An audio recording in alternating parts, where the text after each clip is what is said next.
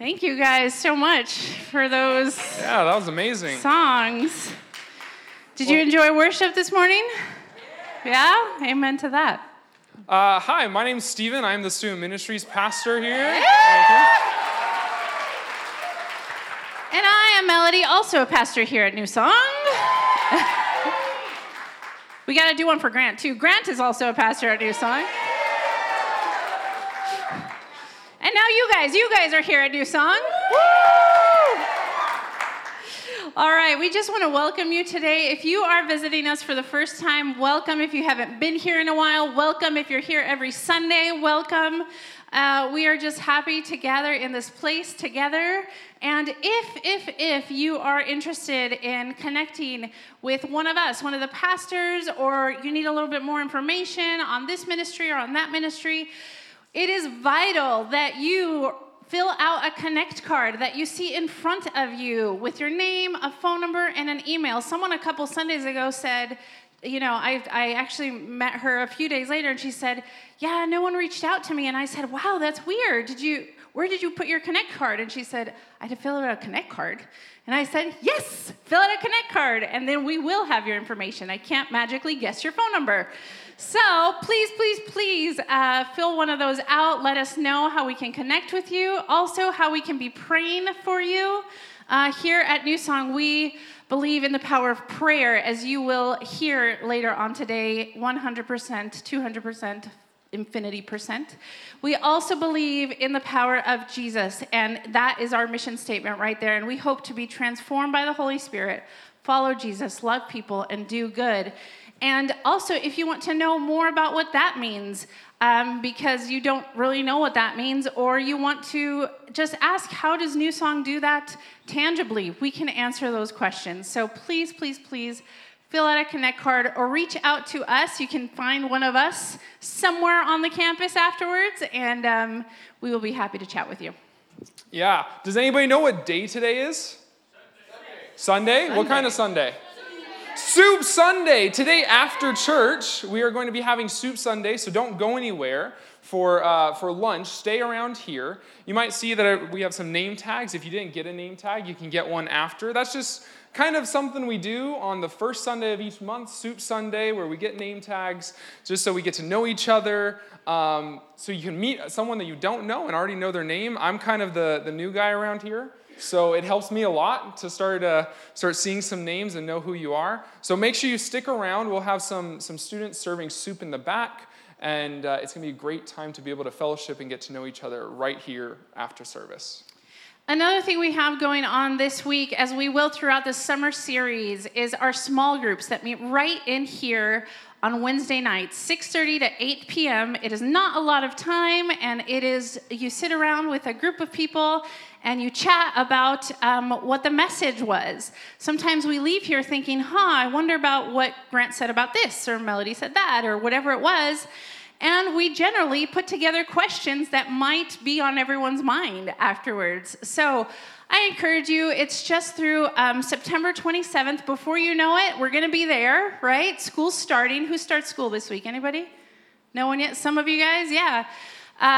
We're going to have actually a special prayer for students and administrators and teachers, all people connected with schools next week. So make sure you're here for that.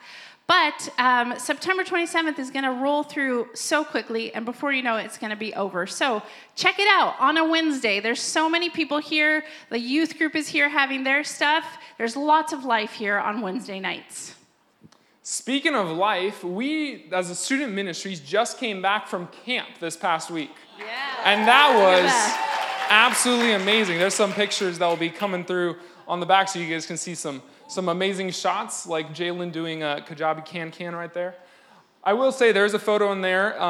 Jalen, they had a belly flop competition. Exactly. And my thoughts were, hey, I don't care how many points. I don't really want to hurt myself.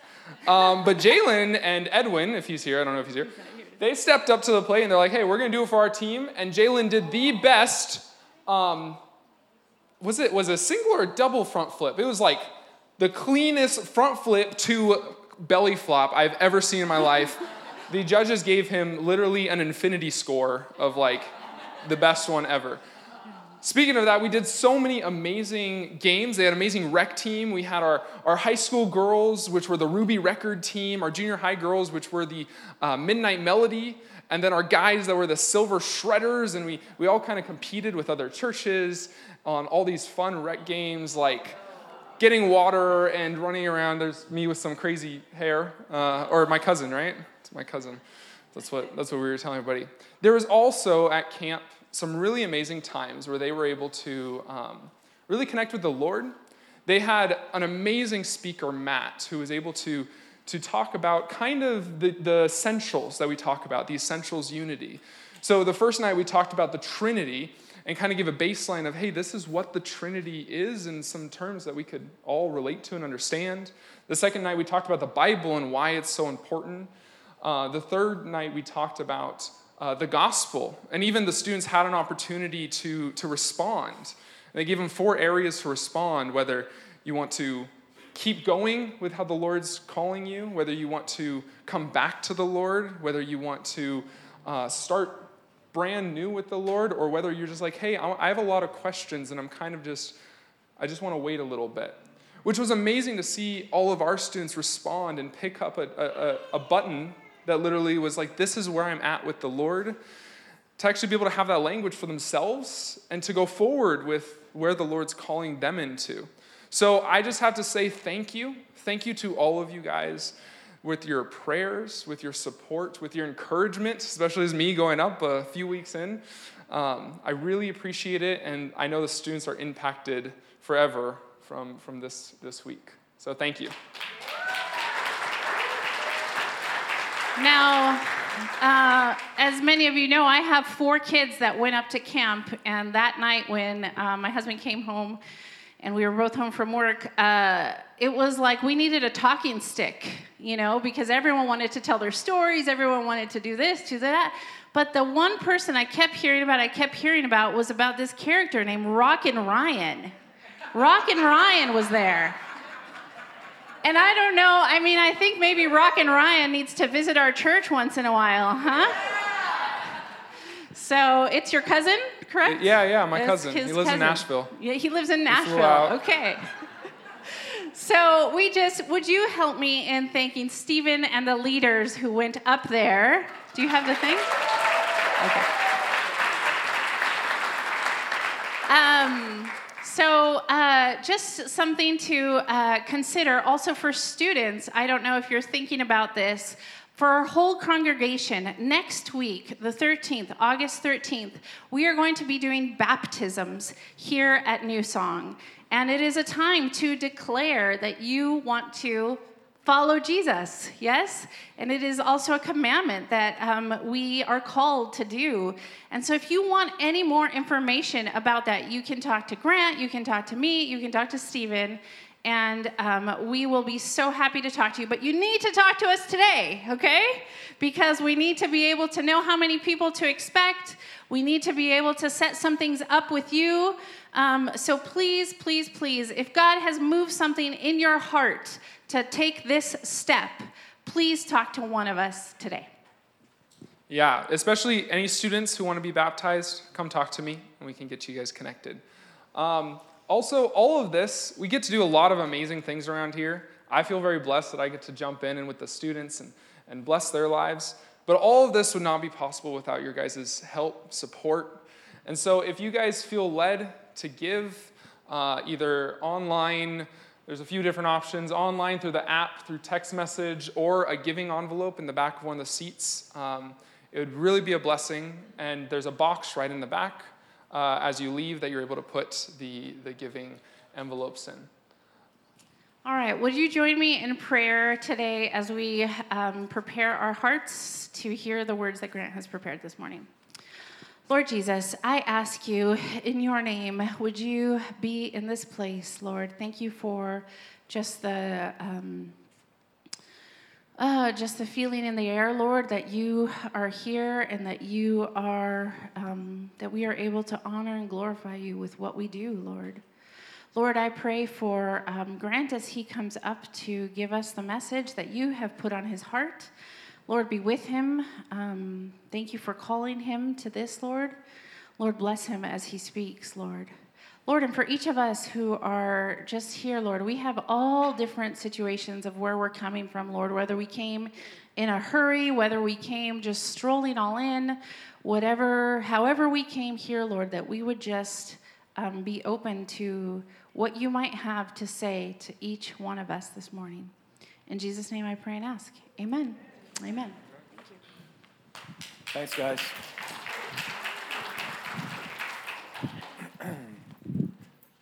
Good morning. How's everyone doing? Got a student ministry section over there. First time. So, did Stephen get you the rotten vegetables and things that you were going to throw at me if I get too boring? No?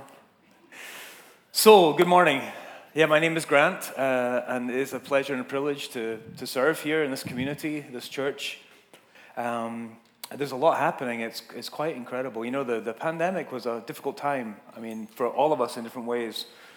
I just really feel that, you know, God, all through that time was planting seeds, the literal ones in the garden, but also, you know, spiritual ones in us. And just such a joy to be at this point in this church's life. And I just think back the decades that this church has been around, you know, and Christ is still working in this place and through this place. So exciting. And that you decided to come here this morning, and we don't just come for ourselves, we come for one another.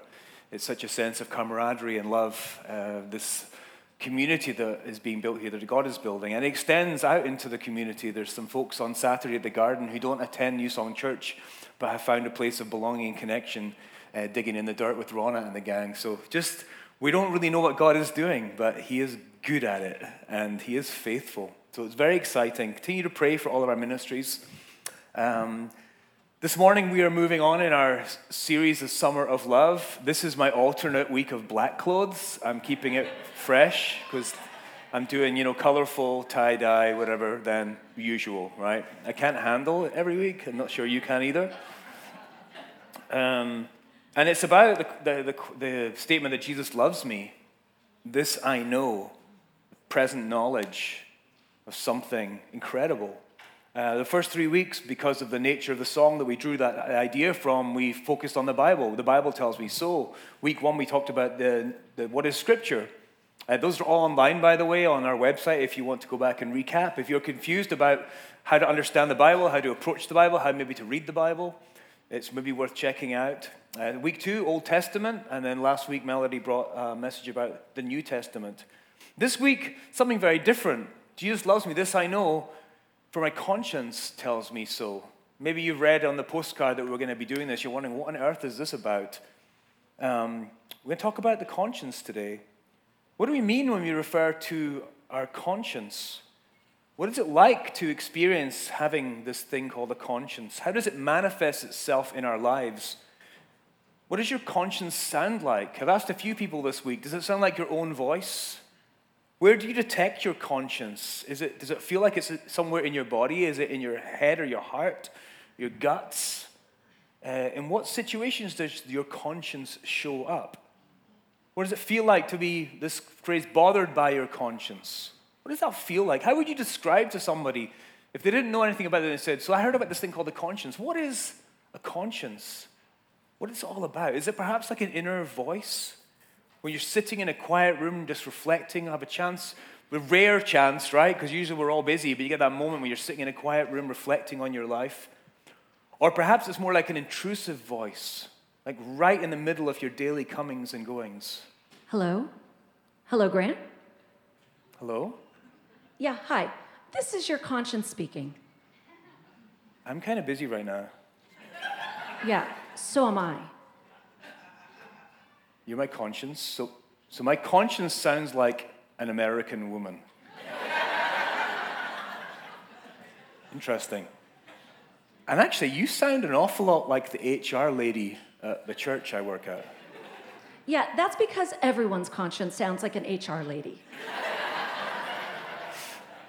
Well, I guess there must be some reason that you're interrupting and bothering me right now. Oh, you know why. No, I don't think I do. Grant? Look, can we do this some other time? It's a really bad time. I'm really busy. I've got something to do. I can't really deal with this right now. Hey, you're the one who decided to write a sermon about your conscience. As I was saying, God, grant me the serenity can I just... to accept the things that I cannot change. If you could just... And the courage to change the things I can, and the wisdom to know the difference. Are you done? Yeah. Do you have anything to say to me? My conscience is clear.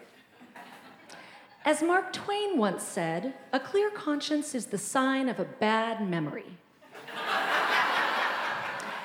And, as a famous cricket once said, let your conscience be your guide. That's all. So, the illustration, timely, wasn't it? We have this new microphone that connects to my head. It's really got to be careful what you think when you're in this place. But, our conscience may never speak that loudly, but most of us can probably identify with a sense of an internal voice that the conscience seems to be like. It's some kind of internal dialogue, whether it's an American lady or not. What is this thing that we call the conscience, and how might it provide some evidence that there's a God who loves us? So I looked up a definition of the conscience, and this is from the internet, so it's obviously true. But the inherent ability of every healthy human being to perceive what is right and what is wrong, and on the strength of this perception, to control, monitor, evaluate, and execute their actions. It's kind of a complicated little statement, but the main two things I think are important is the first is every healthy human being. So a healthy person will probably experience this inner dialogue, this sense of a voice, and it's also connected with right and wrong. It seems to be something to do with morals, morality, whether what I'm doing or what I have done is right. My conscience bothers me. It's actually often most associated with things that I may have felt I've done wrong. Some kind of monitor or guide or judge that is part of me, it seems. You could question, and many people have, that this is simply just an aspect of culture. So you live in a community. It's just the expectations of the community in which you live. They have certain expectations or etiquette or manners that are considered to be good. And so you feel guilty, or your conscience is tied to those things. For example, who's wearing a hat in here this morning? Anyone? Excellent. Yeah, see? Who here in their life has ever had this weird real feeling of being bothered by someone wearing a hat indoors, especially in church? Some older generation people, I remember seeing this poor kid got accosted at the church I worked at and practically had his hat knocked off by an older gentleman who thought it was the most offensive thing. So I know sometimes there are certain things I do, like wearing a hat in church or putting my elbows on the table, that are sort of, they are communal, they are part of a culture where I feel this conscience about it, even though I've no reason to do so. It is not inherently wrong. So yeah, there could be some of that. Superstition could also be something where we get bothered by something because we're superstitious, where you walk under a ladder and you get this voice saying, that was a bad idea. Break a mirror, spill salt, throw some over your shoulder. Which shoulder is it again? Left? Okay. But I think many people have also said that it's not just limited to that. There are many things that don't seem to be those two things at all, the etiquette of the community or the culture or superstition. There are more fundamental moments of conscience that seem deeper in us, deeper things than simply where you live, who you live among, and where you live. Many people have come to the conclusion that there are some aspects of conscience that healthy human beings have in common, that we share this sense that's somehow connected to right and wrong, and it's common to human beings. C.S. Lewis wrote a lot about this. Some of you may have read Mere Christianity. And he wrote, if anyone will take the trouble to compare the moral teaching of, say, the ancient Egyptians, Babylonians, Hindus, Chinese, Greeks, and Romans, what will really strike him will be how very alike they are to each other and to our own. The moral teaching. Human beings all over the earth have this curious idea that they ought to behave in a certain way and cannot really get rid of it. And he's talking about fundamental things such as taking of a life or lying or theft. There's this kind of a commonality. People express these in different ways according to their culture, but there's some fundamental common reality that we have this conscience that bothers us about certain things. So for the past 3 weeks, we've been studying the Bible, and that's kind of a good place to go. You say, the Bible tells me so, it feels concrete, it's written. This seems a lot more subjective, perhaps. But actually, the scriptures that we've been studying to discover this God of love seems to tell us something about this thing we call the conscience. The first thing it seems to tell us is that there's an origin. We can point to something in the Christian tradition, in the Jewish and Christian story, that says that there's a reason why we have this capability. And the first thing is right back at the beginning of the Bible, Genesis 1:27 says, so God created mankind in his own image. In the image of God, he created them. There's something about this being made in God's image. We have his fingerprints on us. We are unique. We are special. We are something glorious. We are not just matter. We are the product of an intelligence, a creator God who made us. And in some way, he has made us to be like him. There's something profound about that. And the second thing is it seems that we have purpose. So life is not random. What we do and don't do is just not to be decided. This God who made us in his image gave us some sort of purpose. Therefore, straying from this purpose should probably have some repercussions with us. In Genesis 1:28, he said, God blessed them and said to them, be fruitful and increase in number, fill the earth and subdue it, rule over the fish in the sea and the birds in the sky, and over every living creature that moves on the ground.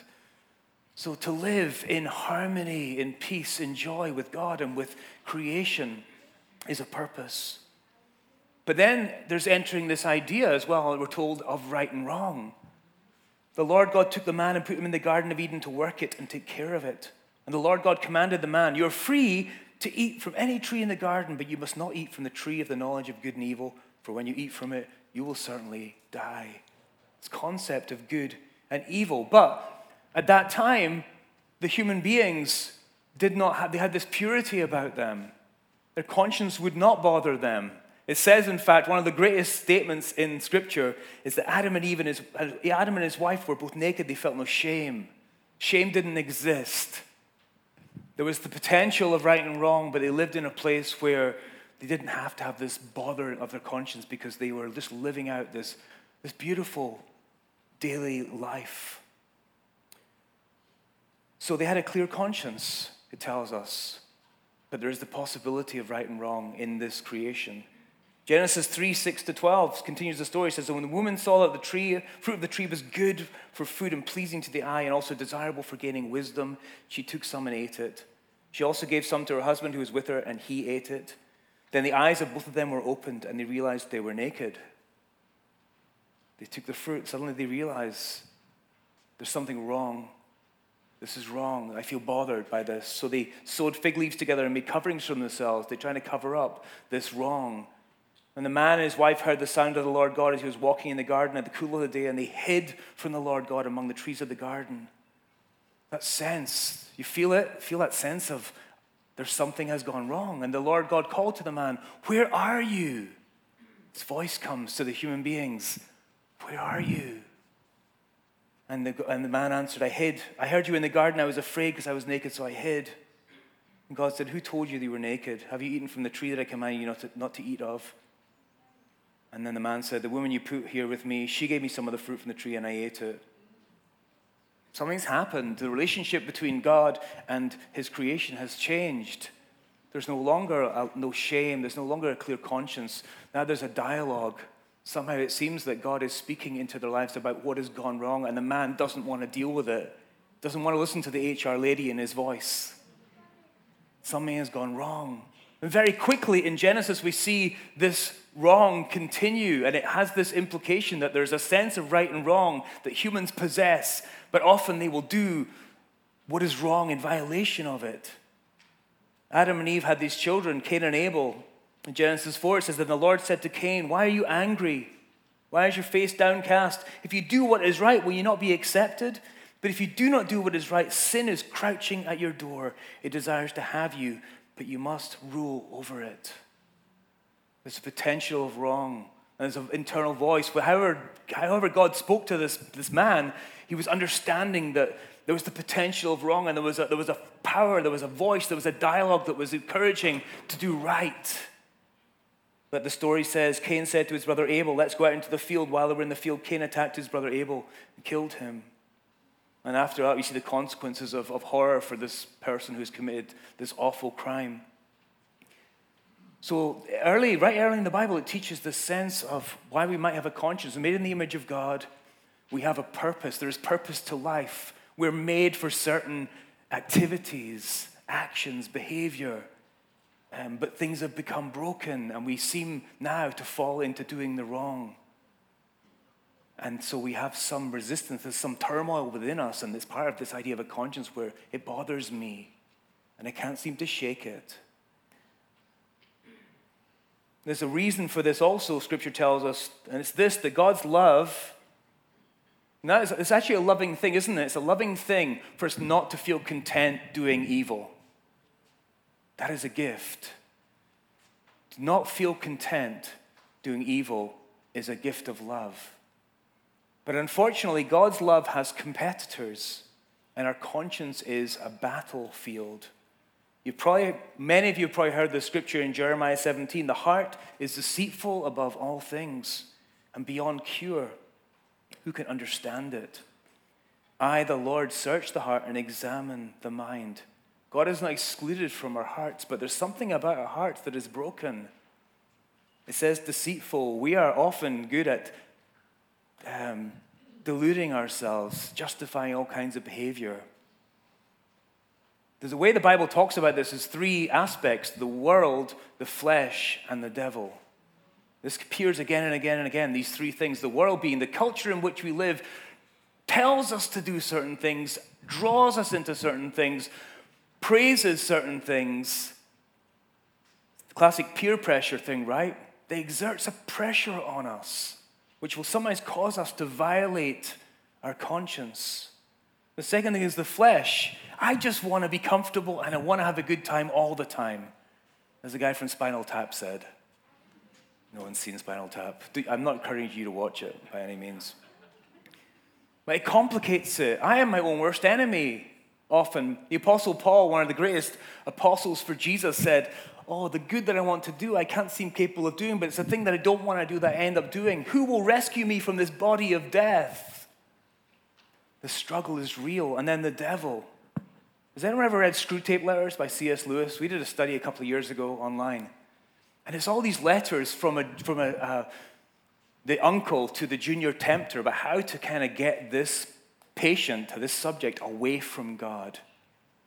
And it's full of all of this sinister stuff. The devil is called the accuser of their brothers and sisters, a liar who would like to suggest to us that which would violate our conscience. Yet, the good news is God is not excluded from his creation. God is here. He is present. He is with us. This is an amazing passage in Romans chapter 2 where Paul is talking about the law, which is kind of what this kind of refers to. The law that God gave, especially the Ten Commandments, talk about these things which are morally wrong. And many of them are things that we do internally struggle with as human beings.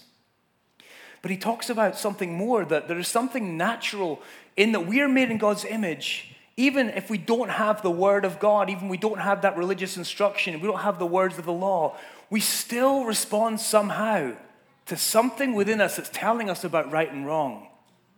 In Romans 2 it says, indeed when Gentiles who do not have the law do by nature things required by the law, they are a law for themselves. Even though they do not have the law, they show that the requirements of the law are written on their hearts. Their conscience is also bearing witness, and their thoughts sometimes accusing them and other times defending them. So it may be marred, it may be frail and fragile, this conscience, and not always the perfect guide to right and wrong, but we all have this internal witness to what is right and what is wrong. In Ecclesiastes, Old Testament, the writer said, what do people really get for all their hard work? I've seen the burden God has placed on us all, yet God has made everything beautiful in its own time. He has planted eternity in the human heart, but even so, people cannot see the whole scope of God's work from beginning to end. I love those words. God has planted eternity in our hearts, We are fearfully and wonderfully made, and he has given all of us a capacity to understand something about our purpose on this earth towards God and towards one another. And when we violate that purpose, we do not escape consequences from that, because he made us, his fingerprints are all over us, and we cannot escape our Creator. The third thing and good news is that God's love pursues us through our conscience. A conscience, the human conscience, can be a means by which God may get our attention, at least initially. Jesus said to his disciples on the night when he was betrayed, and he had washed their feet, and they'd had the Passover meal together, and he had said, "This is my body, this is my blood." He said, "Now I go away to the one who sent me, and none of you ask me, 'Where are you going?' But because I've said these things, sorrow has filled your heart. Nevertheless, I tell you the truth, it is to your advantage that I go away. For if I did not go away, the Helper would not come to you. But if I depart, I will send him to you." Who's Jesus talking about? Stephen mentioned the Trinity earlier on, right? So the third person of the Trinity, God, the Holy Spirit. Jesus is saying he's going to come. And what will he do when he comes? He will convict the world of sin, and of righteousness, and of judgment. Of sin because they do not believe in me, of righteousness because I go to my Father and you see me no more, and of judgment because the ruler of this world is judged. So the Holy Spirit is going to come. And that's mysterious. Many people have tried to get a handle on or box up or systematize the Holy Spirit, but the Holy Spirit will not be boxed in. The Holy Sovereign Spirit of God. Jesus said it's like the wind. You see the effects, but you don't know where it's coming from or where it's going. But the Spirit is present in our land, in our place, in this place among us, and he is always working. And this is what Jesus says he is doing. The first thing, conviction of sin. Of sin because they do not believe in me. That is the ultimate root of all sin, is that we don't recognize that we have a Creator to whom we are responsible, who is the authority in all of this universe, that he made it. But we can reject that because we think it's going to do bad things to our lives. The fact is he's a loving God. This is the whole series, this whole summer is talking about, if we learn one thing, is that God loves us. He loves us. We need not be afraid of him. And he loves us so much. As someone said, God loves you the way you are, but he loves you too much to leave you the way you are. And he will not let us stay in the pig pen, rolling in the mud. It won't feel good. Conviction, because they do not believe in me. The second thing, conviction of righteousness. Of righteousness because I go to my Father and you see me no more. Wouldn't it be a bummer if Jesus still lived in the Middle East and you had to get a plane to go have some kind of connection with God through Christ, right? The Spirit of Christ dwells with us. And he teaches us about righteousness. It's an inner witness to righteousness. And the third thing is judgment. He will convict the world of judgment because the ruler of this world is judged. That's kind of like, whose side am I on? The defeated side of darkness or the victorious side of light? There's a witness within us towards that the Spirit brings. So the fourth point here is our conscience must be cleansed by God's love. Our consciences are frail. They are often unreliable. There is a lot of cultural stuff that can cause our conscience to be bothered. I've met so many very sensitive people who are always bothered by their conscience for reasons that they should never be, and especially people who are sensitive towards God and the things of God. At least one person here has told me that it reduces them to tears when they hear the song, "I'm so unworthy, but still he loves me." And that's beautiful. But sometimes it's part of that whole sense that our hearts don't really know whether they're coming or going sometimes. And that which should be good news to us almost turns into not such good news. We need to be cleansed. We need to know that we're not determined by the quality on a daily basis of our conscience, but upon the one who has saved us, who has cleansed us, who has redeemed us, Jesus. The song that we've been doing is "Jesus Loves Me, He Who Died." Heaven's gate to open wide. He will wash away my sin. Let his little child come in. He will wash away my sin. Paul said at one point in one of his letters, I don't even judge myself anymore. You know, that's a big statement, right? But our judgments of ourselves are often not very accurate. We need to know that we've been cleansed. Jesus loves me still today, walking with me on my way, wanting as a friend to give light and life to all who live. So not only has he cleansed me, but he gives me daily illumination.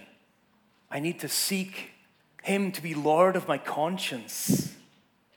You know, we're doing baptisms next week, and the Apostle Peter, in one of his letters, talked about baptism. And he talks about a conscience. There's something beautiful about being baptized. I was baptized back in 1999. As a child, I was sprinkled in the Church of Scotland, but none of my family really believed anything at that point. So when I was like 30 years old, I was like, I came back to God like with force, man. I was just like, I just woke up again. I'm loved. There's no limits to my life. If I'm in Christ's will, he will knock down every wall. He will crush down every mountain. He will grow me. He will use me. I have a purpose now. And so I said, I want to get baptized. And it was the most profound. In fact, we had a neighbor who came, an unbelieving neighbor, but she came because I invited the family. And she said she was so moved by the whole experience. And she said I was weeping because there was something about that clear decision publicly to say, I will follow Jesus. And Peter said, this water symbolizes baptism that now saves you, not the removal of dirt from the body, but the pledge of a clear conscience toward God. It saves you by the resurrection of Jesus Christ. That's one thing that's so wonderful about baptism, this whole picture of like, I am dying to my old life and I am being born into new life in him, and I am now cleansed. I do not need to be ashamed anymore. We've been studying Hebrews in chapter 10, which we're not at yet, but says, let us draw near to God with a sincere heart and with the full assurance that faith brings, having a heart sprinkled to cleanse us from a guilty conscience. In 2 Corinthians 3, and we all who with unveiled faces contemplate the Lord's glory are being transformed into his image with ever-increasing glory which comes from the Lord who is the Spirit. The story of my conscience, the story of my life and how the two relate is not yet finished. It is being written today. I don't want to get mired down in the details of it. My first work for this is to say, Lord, you are everything to me. I am yours. My conscience is yours, and offer myself to him. And he will take us at our word. There's an amazing book called Eternity in Their Hearts. Some of you may have read it. It's by Don Richardson. Is it Don? Yeah. I wrote down David Richardson because he's one of my friends, and I'm old.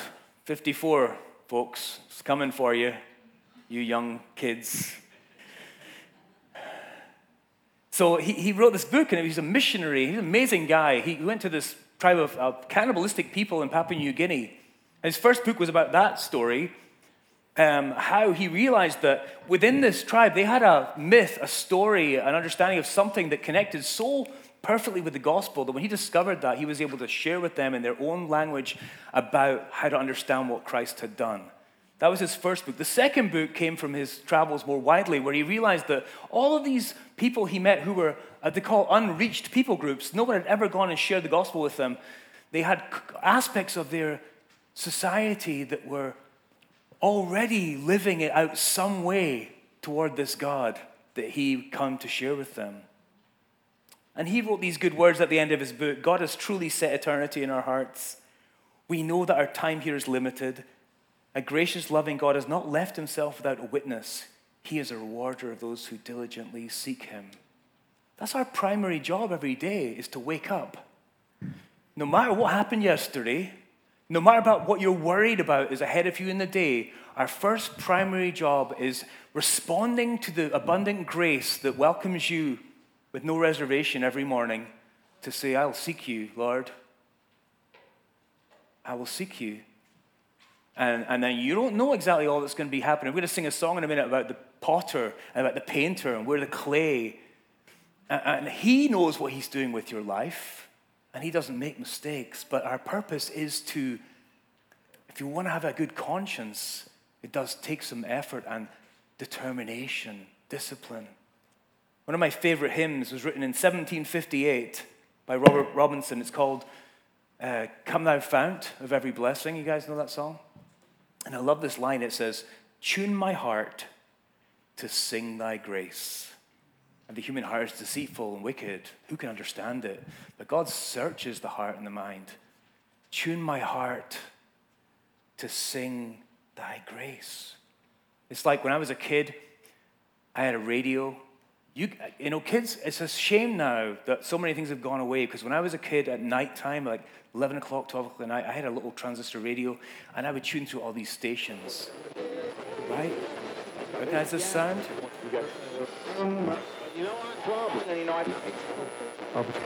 That's comforting to me, that sound. Think the difference. Filled with trading New Year. Got it. If the score comes on for the game that's playing, sorry, spoiler alert. I'm kidding. That's good. That's kind of what we're kind of called to do. We have a conscience. Yes, we have this conscience. Yes, it has some ability to talk to us about God, to demonstrate his love to us. But sometimes it's like tuning a radio.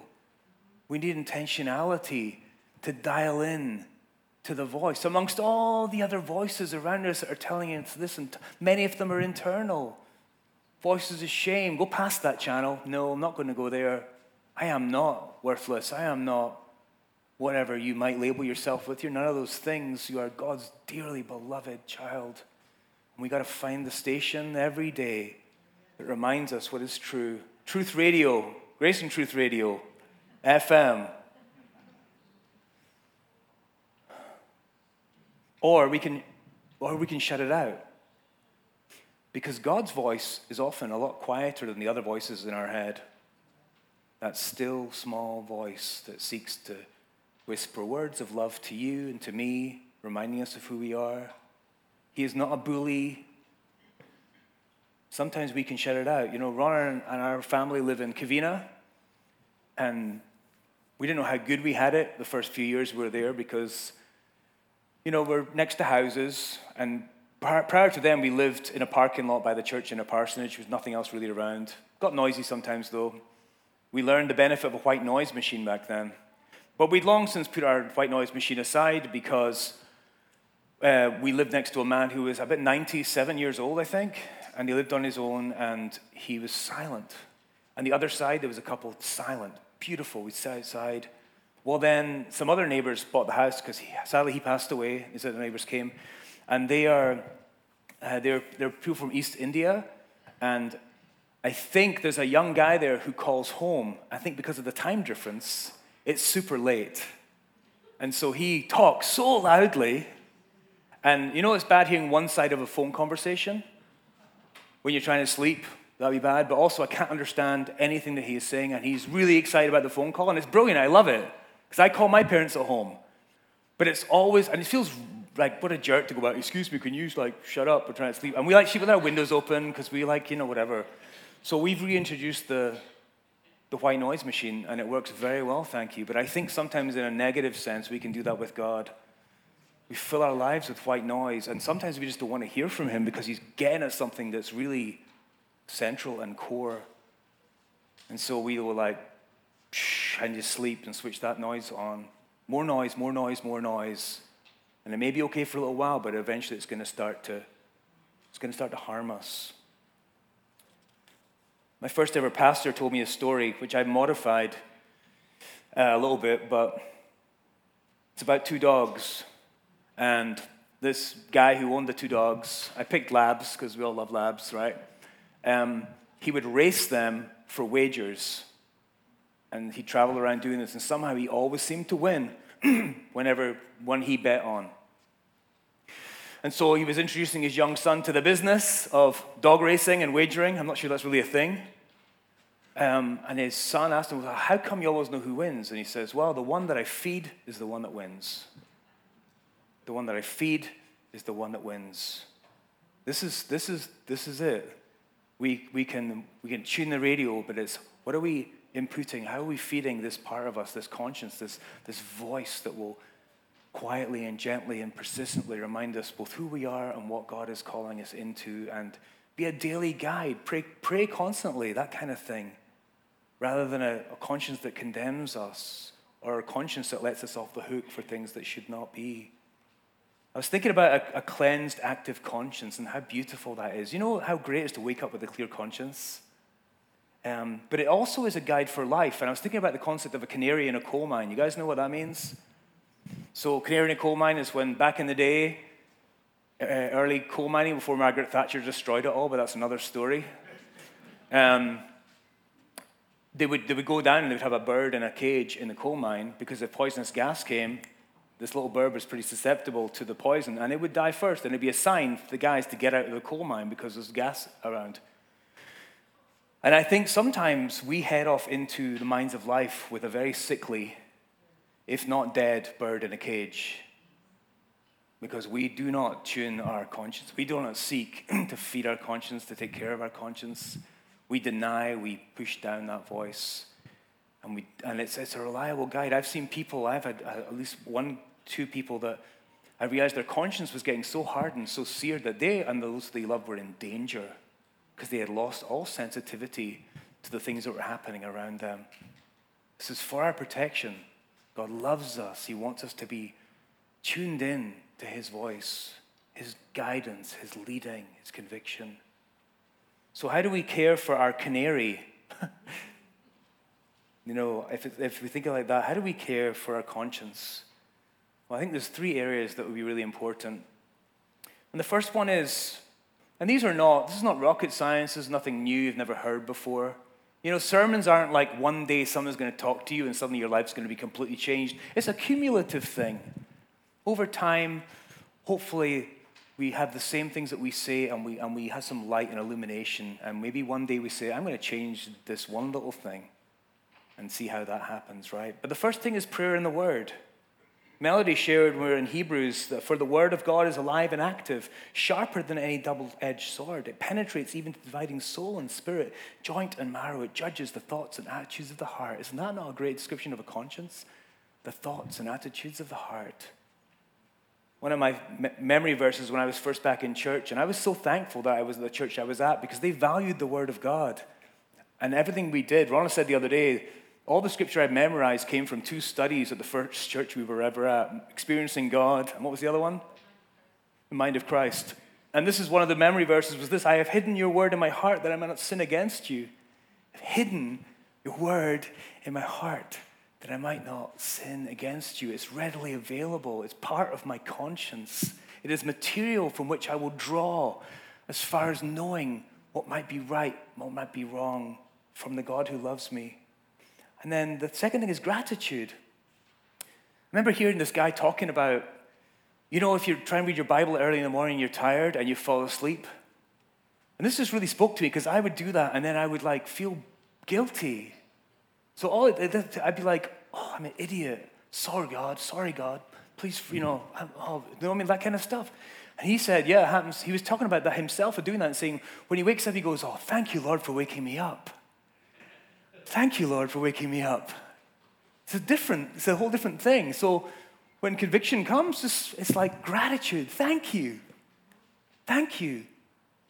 It doesn't mean you're going to do the right thing all the time, right? But thank you you've not given up on me, God. Thank you that you still bother me about that thing. Thank you that I still can trust that you're going to show up in my life in ways that I can understand and experience and know because you love me. Do not be anxious about anything, but in every situation, by prayer and petition, with thanksgiving, present your requests to God. Conversation, a dialogue. And the peace of God, which transcends all understanding, will guard your hearts and your minds in Christ Jesus, like protection. And thanksgiving is part. You thank him in advance for what he's going to do tomorrow, because he will never fail you. And the last thing is confession. This is a really important one. Anyone ever had discovered dry mold or wet mold or fungal things in their remodel of their house? Anyone had that problem? When something damp has been happening, there's been some water leak and nobody noticed it and it got out of control. Things grow in the darkness. And a great way to have a clean conscience is to be honest and transparent. God sees right through all of our pretense, but sometimes we don't to each other. Scripture talks about the value of confession to God, but clearly again and again also talks about the value of finding a trusted person who also knows they're a sinner, that they are not perfect, and come with them and say, hey, me too. I really feel like I screwed up or I'm screwing up, and can you help me, brother? Will you pray with me? That's a beautiful thing. Confession is not a terrible thing. It's not a frightening thing. As long as you have someone you can trust, don't just go blabbing to everyone, because some people are not trustworthy. They will not use that information well. But you find someone who is humble, who has been through the realization that they don't have it all together, and they will be blessed by your honesty with them, and you will be blessed. And the final thing is this: our cleansed conscience and God's love are a world-changing partnership. As we are being cleansed, as we are growing closer, we're tuning in that dial. We're feeding and caring for our conscience. We know that we're forgiven. We start with a clean conscience every day, and then we use that as our guide. I'm sure there's people who've walked with Jesus for way, way, way longer than I have could do this sermon much better because they have the experience of what it can grow to being, this dialogue, this daily interaction and conversation with God. How much more then will the blood of Christ, who through the eternal Spirit offered himself unblemished to God, cleanse our consciences from dead works so that we may serve the living God? This is all for the purpose of restoring us to our right mind and our right purpose, to serve God in this world by the power of the Spirit. I thank God, whom I serve with a clear conscience, as night and day I constantly remember you in my prayers, Paul writes to his friend Timothy. For this reason, I remind you to fan into flame the gift of God, which is in you through the laying of my hands. For the Spirit God gave us does not make us timid, but gives us power, love, and self-discipline. God is good. He is faithful. And I hope and I believe that he's speaking to every single person. Some of the conversations are angry. Some of the conversations are beautiful and gentle.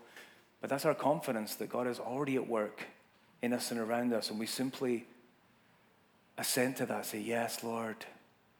Open my heart to you. Amen. Grant? Grant? Do you hear that? Again? So, how'd you think your message went? I'm not really sure. I think that's kind of immaterial. Well, I think it went okay. But since you're here, I got something I need to say to you, American HR woman conscience voice. There's something I need to talk with you about. I'd like to introduce you to someone who I think can help both you and me. It is the God who made me in his image, who loves me perfectly, and is full of grace and truth, and with whom I am most truly myself, with no condemnation or guilt anymore. And I would like you to run all future stuff through him, please. But what if I just... That's all. Amen. So guys, yeah.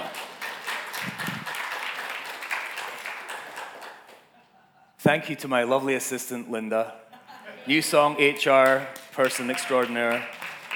You got to check out her t-shirt, by the way. It's a very special conscience-related t-shirt.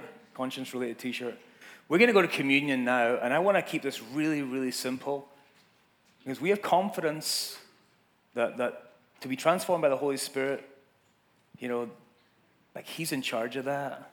He knows you. I know many of you. I wish I could remember the thing that Bilbo said. I know half as many of you, half as much as you deserve. And remember that? Come on, guys. Lord of the Rings. Stephen's got it. But God knows you. Just as you sit here right now. And he loves you. And he's able to communicate with us. He is not shut out. So for communion, we're just going to begin with just some silence. It doesn't happen very often. Let's take a time to be quiet. And we'll just speak, O Lord. Your servant is listening. Might be a good thing to say in our hearts. And then as you feel it's time, you can get up, and we'll just do this in silence, okay, everyone? Let's just keep quiet just now for that, and we'll come up and get a cup, a piece of bread, and then we'll hold them together, and in a minute we'll take communion together. If there's anyone needs served where they are, you can raise your hand, and someone will come and serve you.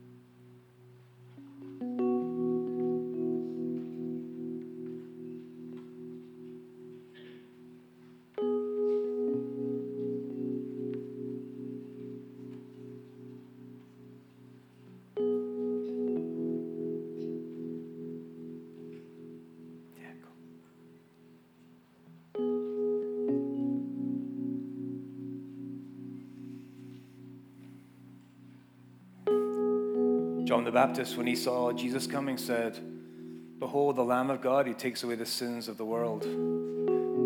I don't know if he fully understood what he was saying at that point, but he was led to speak this out before the people. I think about the disciples gathered on the night Jesus did this with his friends, and talk about conscience. There was some stuff happening. I'm sure they were all struggling in many ways with what to make of what's going on. I'm sure there was a lot of internal dialogue happening. I'm sure Judas was really struggling.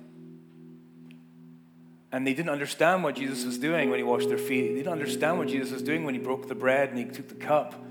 But Jesus knew what he was doing. And he invited and welcomed these conflicted, complicated, messy human beings to the meal, to the table with him. He is higher and greater than their sin. And he was saying he was going to take care of it. The Lamb of God who takes away the sin of the world. And all who come, he will receive. He will cleanse us. He will set us on our feet in our right minds, clothed, ready to serve him in community with others. By his great love, we take the bread with thanksgiving.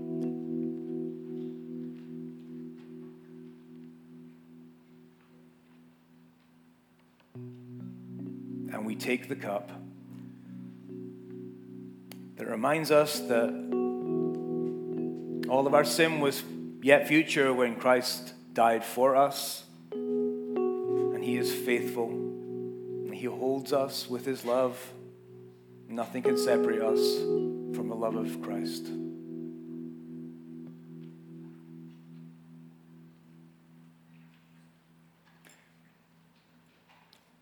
Thank you, Father. Thank you, Lord. Simply pray that you continue to dialogue with us. We are listening in our hearts. Please continue to do your good work with us.